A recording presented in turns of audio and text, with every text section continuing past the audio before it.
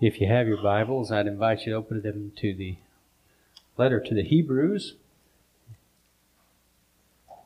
While you're turning there, let me share with you, I've been reading a new book this week. Some of you will be glad that I picked it up, but it's called Stolen Focus, Why You Can't Concentrate and How to Think Deeply Again. And he talks about a lot of the research that's going on in terms of the amount of information the human mind can absorb and at what rate. And because we're so flooded with information, it's literally trying to drink from a water hose or a fire hose. And so he talked about that, and I thought, well, maybe that applies to preaching as well. You know, you can only absorb so much. So I did spend some Sunday school time this morning actually backing some things up, because it was actually my intention to cover all of the second chapter. And then I realized that is sort of like a fire hose. And so we are not going to do that. We're going to simply, I believe, in theory, we're going to cover chapter 2 of Hebrews, and we're going to get through the first four verses instead. So, as we've gone through the book of Hebrews, and the first chapter, we talked about how the message of the writer of Hebrews was that Christ is better. And he talked about how Christ is better. He's a better messenger. He's better than the forefathers. He's better than the prophets. He's better than the angelic hosts. And last time I was with you, we talked about the difference between Christ and the angelic hosts and why he is better. And then we come to chapter 2. He begins with a warning. And he warns us about something that is so endemic in the Christian life that it warrants some thought. And so he begins to tell us, he gives us this warning about drifting away. And warning labels come in many ways, and in many cases, they're sort of, they just don't make a lot of sense. This one makes perfect sense, but I looked up warning labels on the internet. And some of the warning labels that are actually on products might surprise you. There was one that said, "Caution, the contents of this bottle should not be fed to fish." And it's a bottle of shampoo for dogs. It seemed random to me. For external use only, do not put product near eyes on a curling iron. Hey, do not use in the shower or while sleeping on a hairdryer. That makes sense, I suppose. Do not place this product into any electronic equipment. It was on a chocolate CD in a gift basket. So, in case you tried to play the thing, I suppose. Recycled flush water, unsafe for drinking, on a public facility in Ann Arbor, Michigan. One manufacturer simply just said, "Before you try it your way, read our instructions." Shin pads cannot protect any part of the body they do not cover. One would think that would be obvious. This product is not intended for use as a dental drill on a Dremel tool. Okay. Although it might sound like one, it's not. Caution, do not spray in your eyes on a container of underarm deodorant. This is one of my favorites. Do not drive with sun shield in place. On a cardboard sun shield that keeps the sun off the dashboard. Not intended for highway use. On a 13-inch wheelbarrow tire. And finally, do not use orally on a toilet bowl cleaning brush. So anyway, sometimes you see these warning labels and you think, who doesn't know this, right? I mean, what kind of person? Well, then you stop thinking, because they put it on there for reasons which tells you once upon a time somebody actually probably did this. It's like the guy that bought, there's a famous court case where the guy bought an RV and it had cruise control. And so he set the cruise control and then got up to make himself a sandwich. And of course, it resulted in an accident. And then he sued the RV company because, it said cruise control. And so he thought the thing would just drive itself. So anyway, sometimes these things seem so obvious to us. that they are funny. Well, today's warning that we get from the writer of Hebrews is obvious.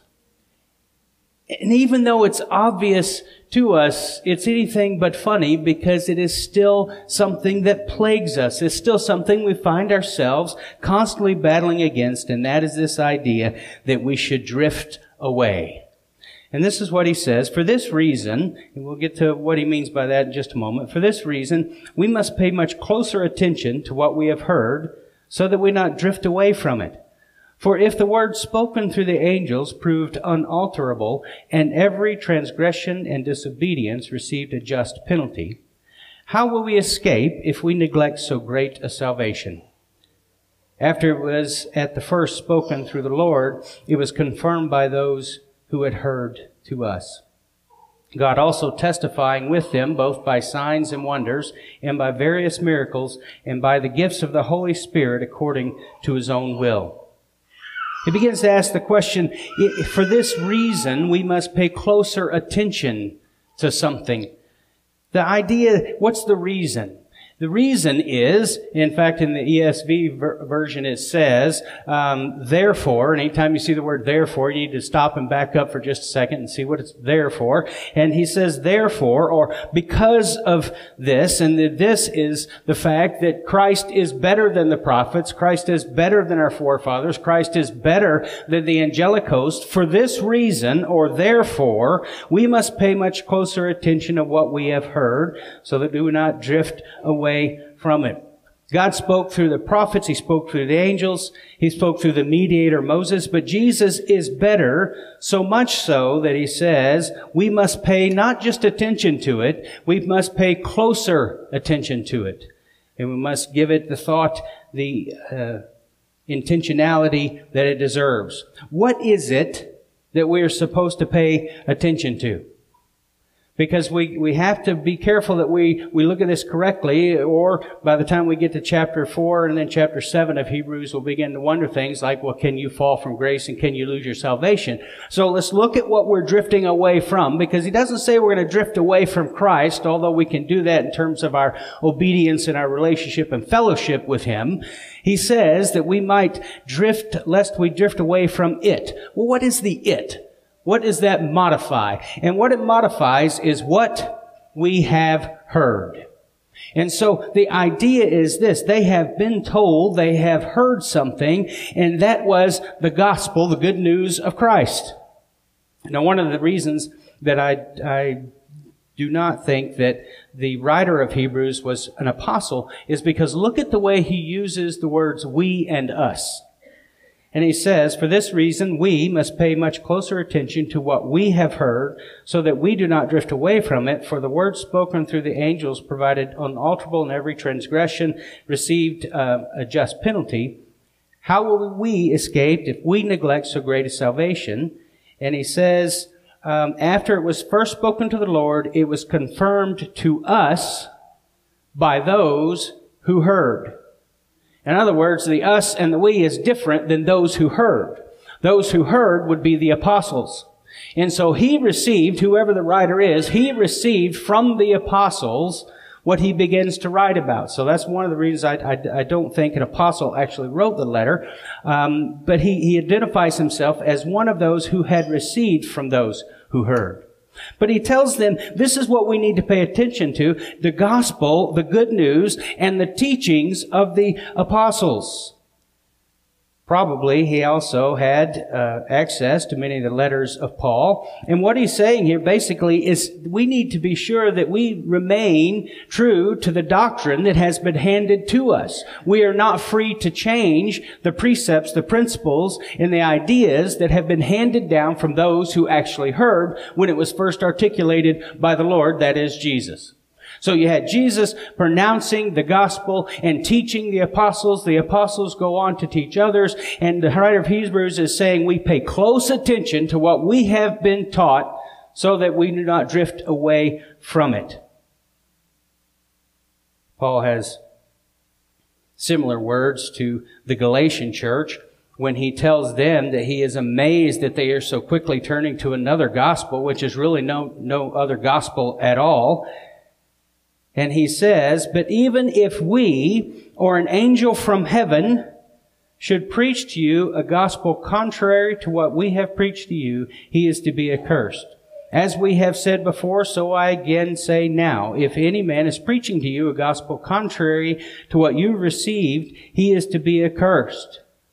And there are many ways to have this subtle drifting away, that where we begin to focus on things that are not the things that the Bible particularly focuses on. In fact, if you look at what Paul goes on to say in that letter, he talks about perverting the work of Christ. When you begin to add to the work of Jesus, say, for example, in another testament of Christ, and add to the work of Christ through anyone, any human being, such as Joseph Smith, you are perverting the gospel. And you have drifted away from sound doctrine and teaching. When you begin to talk more about healing than the healer, you're drifting away from focusing on the sound doctrine. When you begin to talk more about your best life now than about laying down your life for Christ, then you are drifting away from sound teaching. And when you talk more about money than you do treasure in heaven, then you're drifting from sound theology, because that is not what the Bible focuses on. All these things that we get caught up in, that we hear being taught today, are a drift away from sound doctrine. Now, what does it mean if we're drifting? If you're just drifting along, most people have some idea that, although I used the phrase the other day in class, and apparently drifting has to do with skidding around a corner or something now in a car or something like that. Yeah, so I'm, think as my professor in seminary once said, words have usages, not meanings, because things change. But anyway, I think we understand, but when you are adrift, just being driven along, pulled or pushed this way or that way. One of the greatest days fishing, never caught a fish. In fact, we didn't fish. Calvin and I had gone out to Lake Stockton. It was like the only time we went of the 7 or whatever it was where the silly motor actually started. Anyway, we were sitting out on the lake. It was windy and it was rough, and I threw the anchor out, but it just wouldn't grab hold very good. So after a while, we started drifting. Before we knew it, we were kind of farther out in the middle of the lake, and the waves are getting bigger. And I looked at Calvin, he looked at me, and we both sitting in the bottom of the boat just drinking coffee. And I said, I really should do something about that. And Calvin said, just let us drift, see where we go. So that sounds like a plan. So just haul in the anchor. We'll just drift and see where we go. Well, we went, as you might expect, to the other side of the lake. We blew all the way across, and it took us quite a while. But we were just drifting along. No direction, no power, no anchor. Just having great conversation, good theology, and bad coffee, because Calvin brought it and he liked it. It was without sugar or creamer. But it was wonderful time. But what I discovered about drifting is easy. That's why we like it. It's easy. Just believe what the world says to believe. Just do what the world does. Just act however the world acts.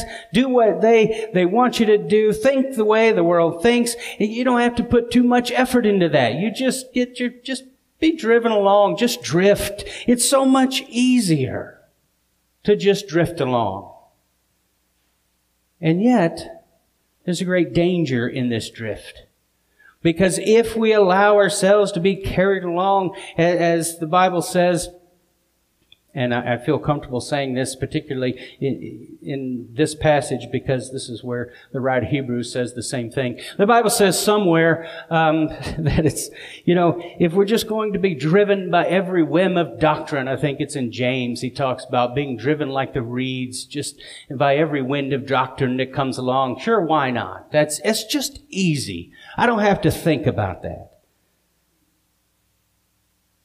But what does it mean if we're going to resist this tendency that we all have to drift?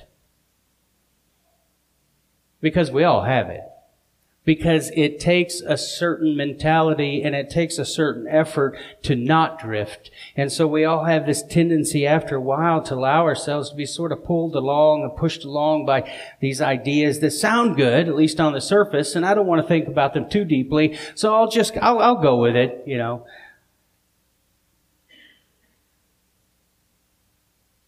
It gives us this warning. We need to resist that drift.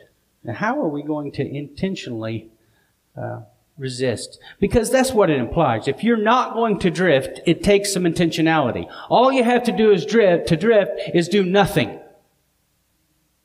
But if you're going to not drift, or you're going to stay close in your relationship, fellowship with Christ, you do it by staying with proven, sound, biblical doctrine, then it takes a little bit of effort, and it takes some intentionality.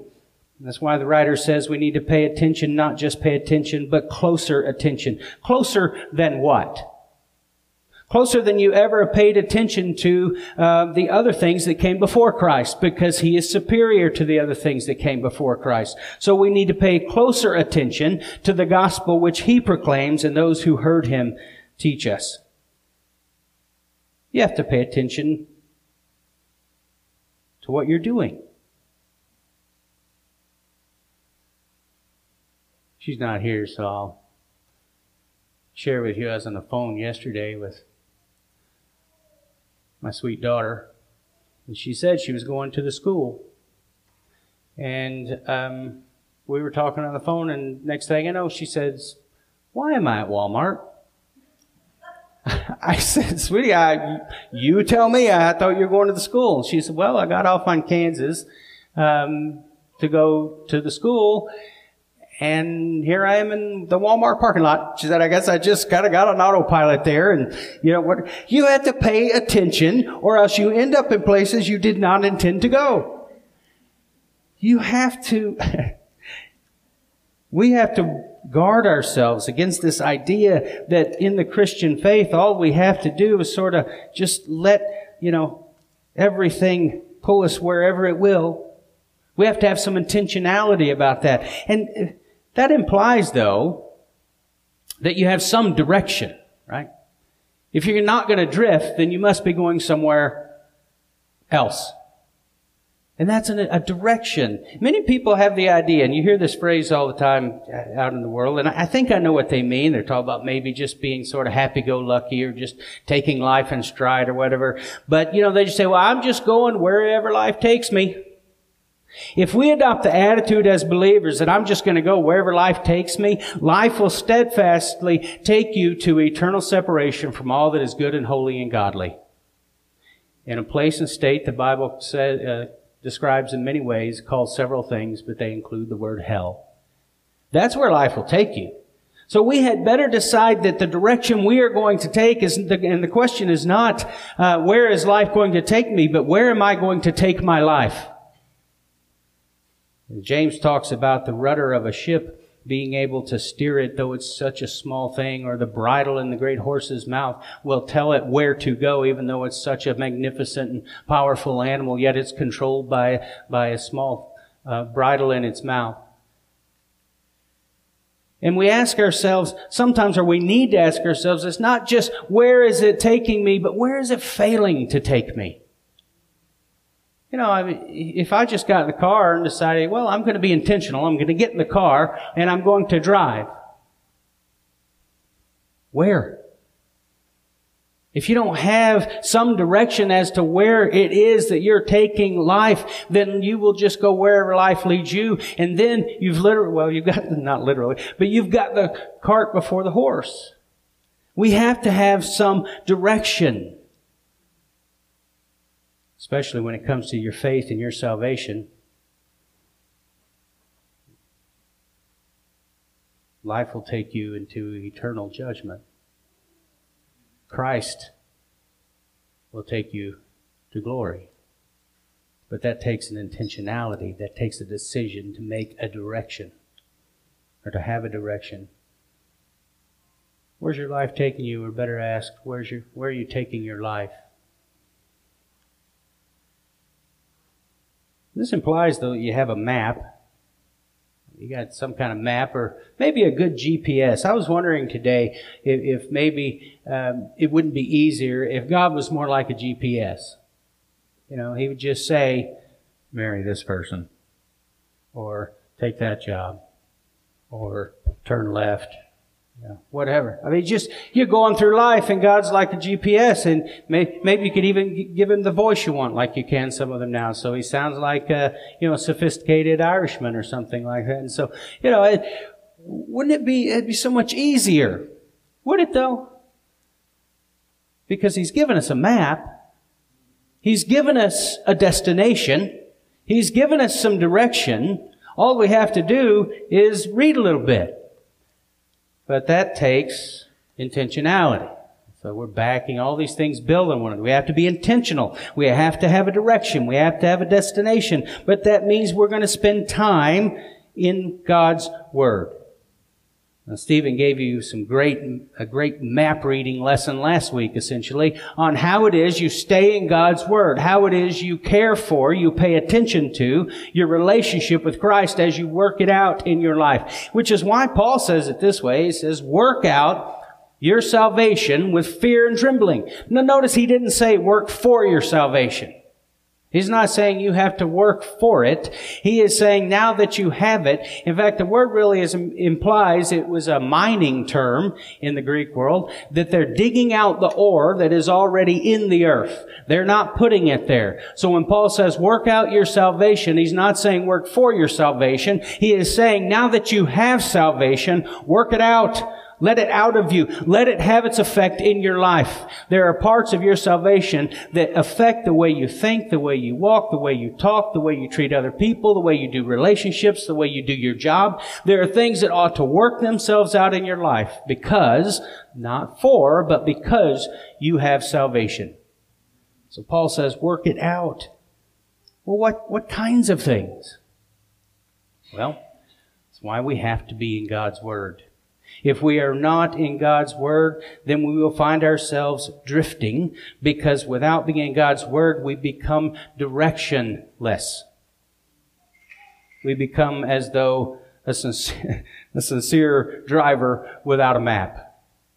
And I don't know about you, but I confess I'm directionally challenged. Nothing has pleased me more technologically in the age in which we live than GPS.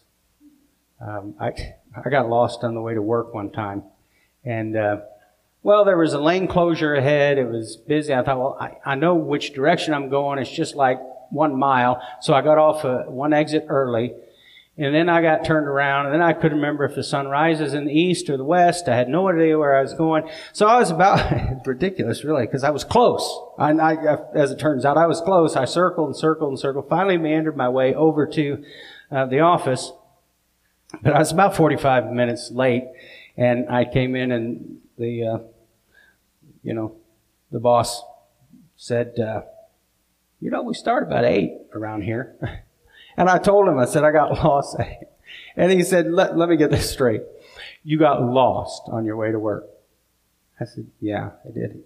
So you've worked here for almost 3 months now. How is it you got it? So I told him, oh, sir. Anyway, later that day when it was time to go home, he said, hey, do I need to pin a note to your shirt in case you get lost on the way home? So I'm directionally challenged.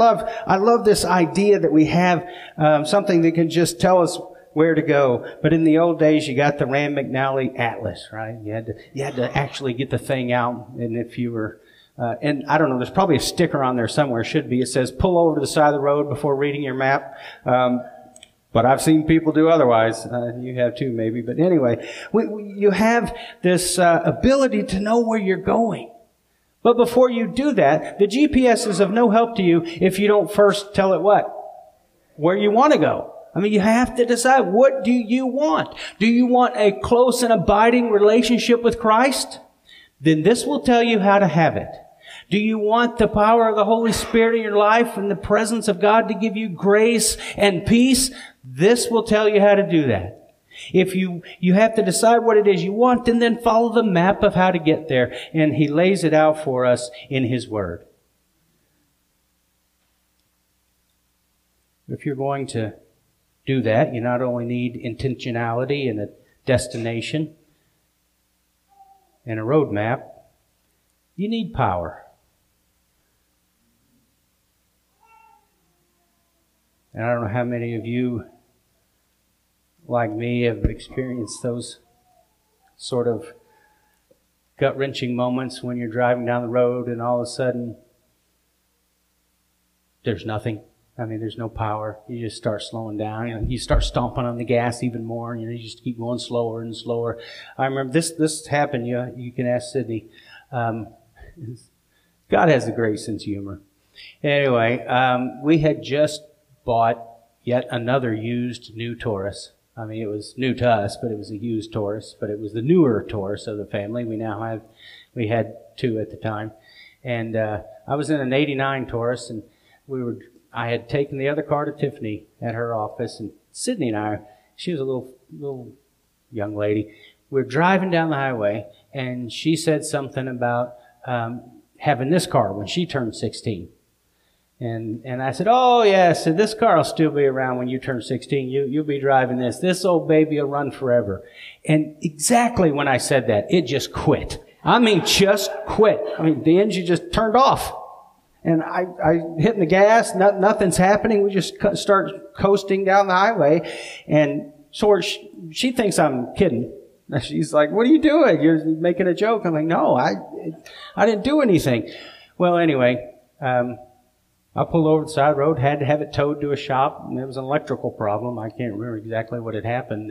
Something had unhooked. Basically, a wire had rusted through. Anyway, you get this feeling that I can't go anywhere. You can have all the information in the world, but if you don't have power to get there,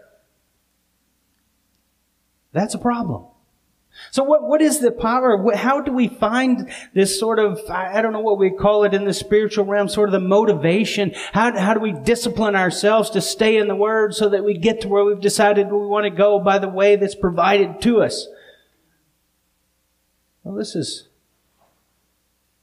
the psalmist said, the joy of the Lord is my strength.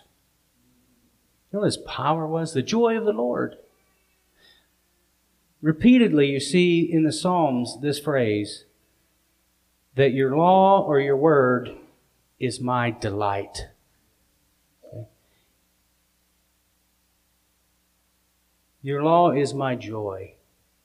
I delight to meditate on it day and night.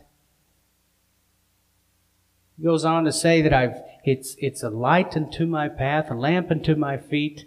And I've hidden its words in my heart that I might not sin against you.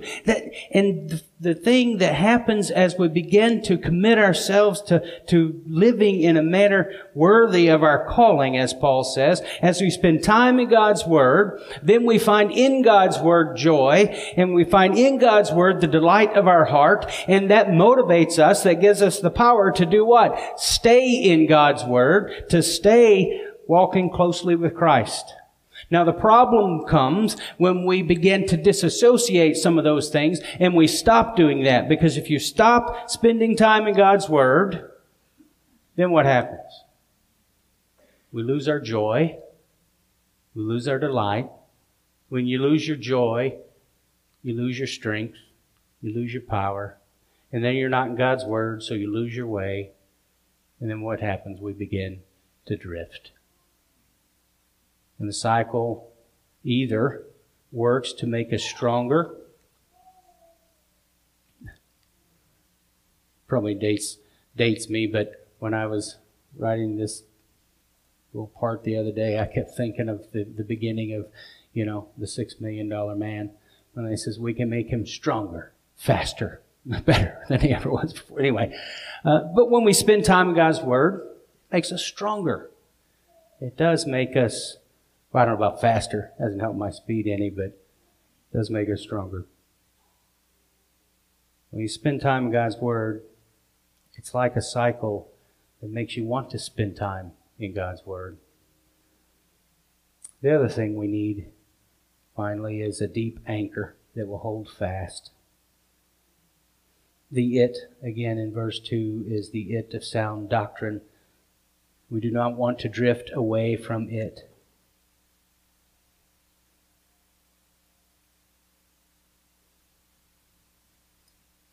And he says, if we neglect this great salvation, how will we escape?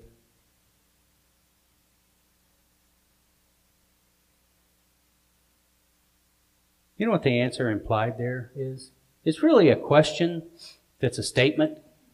And I don't know if you've ever experienced, sometimes people will ask questions that are not questions at all. They're really statements. Sometimes somebody may say, well, how, you fill in the blank, how stupid, how silly do you think I am? They do not want an answer to that question. I promise you, they do not want an answer to that question. Because it's not a question, it's a statement, right?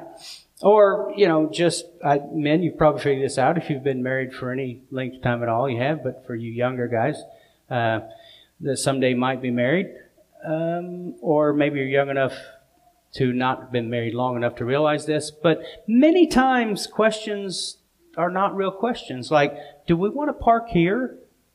That's not a question. That is a statement of, please back out from this place you carefully selected and find a better parking place. Now, you just have to learn to hear these things. Do we really want to go there? Not a question. That is not a question at all. There are some things that are posed as questions that aren't questions. Well, in this passage, how shall we escape if we neglect so great a salvation? It's not really a question, it's a rhetorical, and the answer is we don't. In other words, the statement is really this: we shall not escape if we neglect such a great salvation. As compared to what? As compared to the messages of the angels, as compared to the messages of the prophets, which Paul says in Galatians 3, came through, attested to by the angels, by the angelic hosts, and given through the mediator Moses. If that was binding, how much more so, and how much greater are the words spoken by the incarnate Lord Himself and the gospel of Christ. So how do you possibly plan to escape if the law brought forth retribution and had consequences for failures? How much more severe will it be for us if we neglect so great a salvation?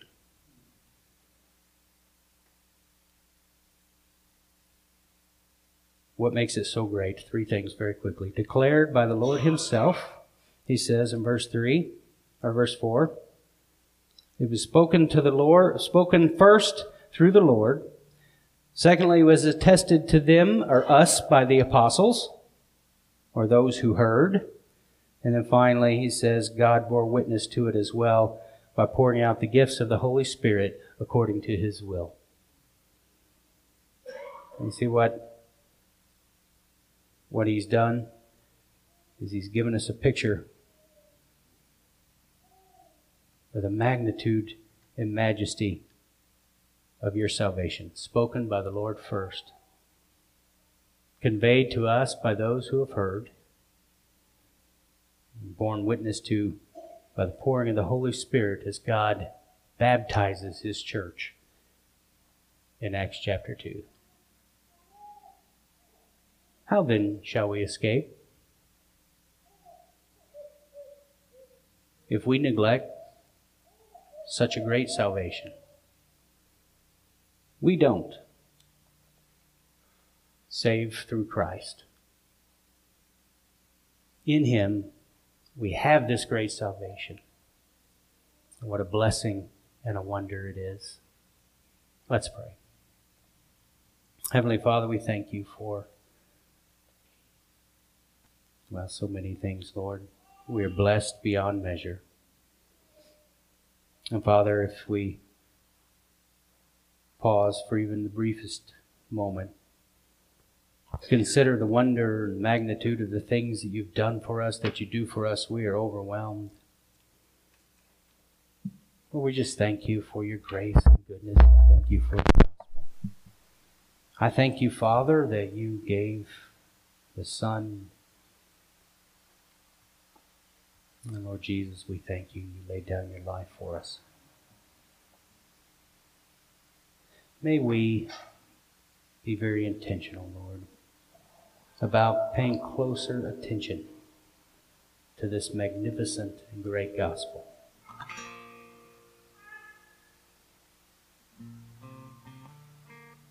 We love you and we thank you. In Jesus' name we pray. Amen.